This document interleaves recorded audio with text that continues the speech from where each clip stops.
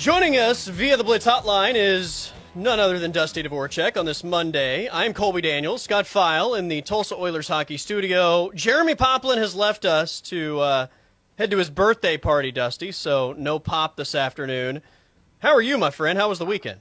Fantastic. I was hoping to wish the birthday boy well. I'm sure he's off and out of and going to have an excellent evening planned. So, boy, what a month for him. The Oklahoma Sports Broadcaster of the Year and a birthday, and his Niners punched their ticket to another Super Bowl. Goodness gracious. Pop must be living well. He must be living well. What a championship Sunday yesterday. It got a little dicey in both games, but ultimately I think you and I kind of pegged these right on. I think we both had the Chiefs, and I think we both had the Niners in somewhat of a close one. So championship Sunday, man, it delivered. We've got a big Super Bowl matchup ahead, but so much, I think, to digest from yesterday. And, I mean, speaking of Pop living right, maybe Dan Campbell knew that Pop was on a heater and wanted to contribute to the cause, right? I mean, Dan Campbell, he's a giver, right? And he obviously knew that it's Pop's birthday, and he just wanted to make sure that he could ensure a perfect birthday for him here on this Monday, because that's about the only thing that can explain what I saw yesterday. And I love me some Dan Campbell. I'm not here to kill him. I think that he is the reason, one of the biggest reasons, that the Lions were in the position they were in yesterday. But I just, man, and whether you want to call it analytics, you want to call it aggressiveness, you want to say that's who we are, that's what we do, whatever it is, it did not make sense to me situationally. And here's the other part that helped me understand. So if you're going to do that, it's kind of like live by the sword, die by the sword. I kind of think of it, if you're at the blackjack table and, you know, you're going to stay on 16, well, you better do it every time. You're going to hit on 16, which you should, hit every time. Why, if Mr. Dan Campbell, uber aggressive, follow the analytics, why didn't they go for the touchdown before halftime?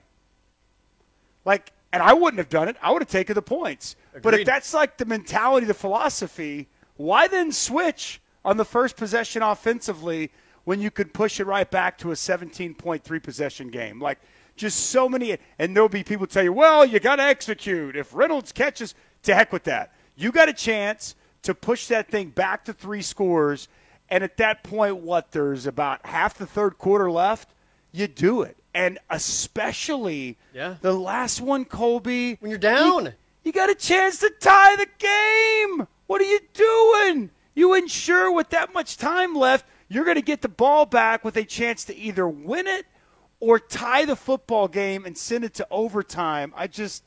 There's so much about Dan Campbell that I absolutely love. I thought yesterday that wasn't aggressive. That wasn't analytics. That was reckless coaching by him. And I don't know if they kick those field goals, if they win the game. Maybe it doesn't play out that way, but dang it, it sure feels like he didn't do his part as head coach of the football team. I understand that he doubled down at the end of the game. I think, though, deep down in his heart of heart, he knows he screwed that thing up.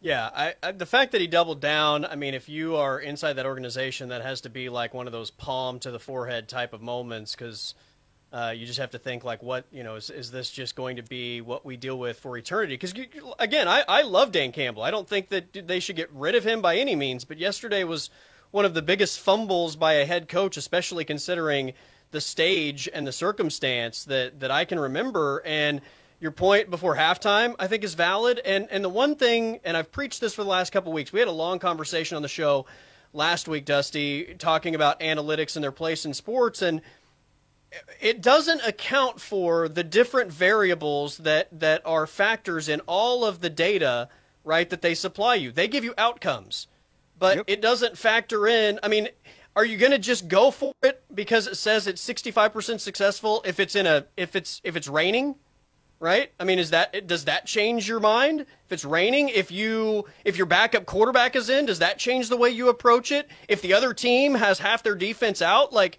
there are so many different factors that play a role here, and I think especially in the third quarter, one of the factors is risk reward, right? It may tell you a certain percentage, but you know what it doesn't tell you? It doesn't tell you what you gain by getting that or what you lose by not getting it. What you gain if you pick up that fourth down is maybe scoring a touchdown, and it's still a 3-possession game. Yep. Right? It's a 3-possession game whether you kick a field goal or you ultimately convert that fourth down into a touchdown. What you lose is a massive momentum swing in a championship setting for a home team and a home crowd that are begging for anything to go their way and begging for any rallying point that can potentially generate something positive to go in their direction.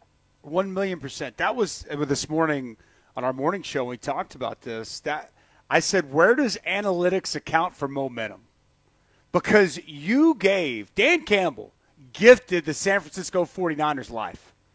Gifted them life. And what happens? They get just a couple of plays later, they get that fluke IU play down the field that sets them up for a touchdown. Then, boom, Jahmyr Gibbs puts it on the ground. Next thing you know, before you can blink, it's a tie game. Yep. And it should have been a 17-point lead.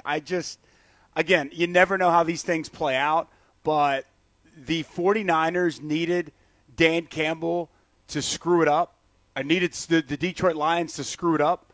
The head coach screwed it up with his decision, and then the team screwed it up with their lack of execution and their inability to pick a pass off, and then for Jahmyr Gibbs to turn that ball over.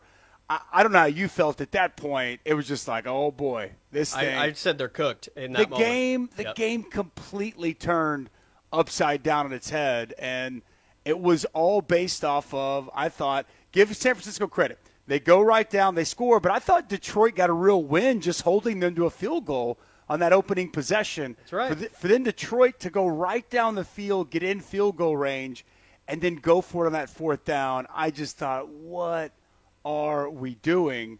But I don't know how you felt. The last one I thought was even more egregious than that. I don't want to say last one. Not the one that – and by the way, there's so many things. How about the fact that they're running the football? They got 3 timeouts left. The end of the game management was what was he as doing? Bad as anything in the game. Yeah, my man Greg Olson. You would talk about a guy who was a star. My boy was awesome yesterday. I thought him and Burkhardt had a phenomenal call. He's sitting there telling Dan Campbell what to do or what not to do. You can't run the ball here. You got to preserve your 3 timeouts. And what does he do? He hands the ball off and has to use the timeout. And then even going for on fourth down there, I know they got the touchdown, but it's just like, what are we doing here? I just, for a guy that's been so good all season, and I would probably, if I had a vote, I'd probably vote him Coach of the Year. I thought he came up very, very small on the biggest stage yesterday afternoon. He did what we saw Kyle Shanahan do as offensive coordinator to a certain degree when he was with Atlanta. It's almost like the roles were reversed.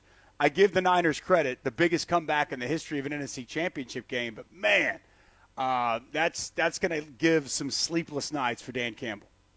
Well, not tying the game that late in the fourth quarter what are we doing? Is mind-blowing on its own. But then, again, here's what analytics doesn't account for. If you miss that versus making it, what position is the other team in, right? Say you make that. Now there's urgency on San Francisco's part to have to go score because the game is tied, right? They have to go seek points.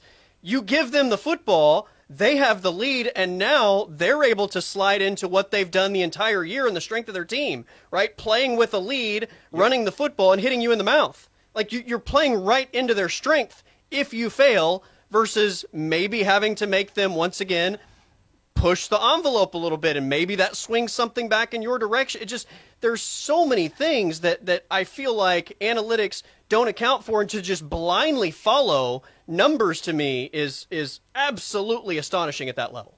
It is, and I'll tell you what else is. People that I know and I respect their opinion. Dan Orlovsky's a good friend. My co-host Danny Cannell. These are guys that played in the NFL as quarterbacks. The way, the defending of the decision-making for Dan Campbell, it blows my mind. Like, honestly, it's okay to say that he made a mistake. He should not have done that. Right. That's a bad decision. And I don't care what the results are. And don't tell me, that's only because of the result. Well, it's a results-oriented business.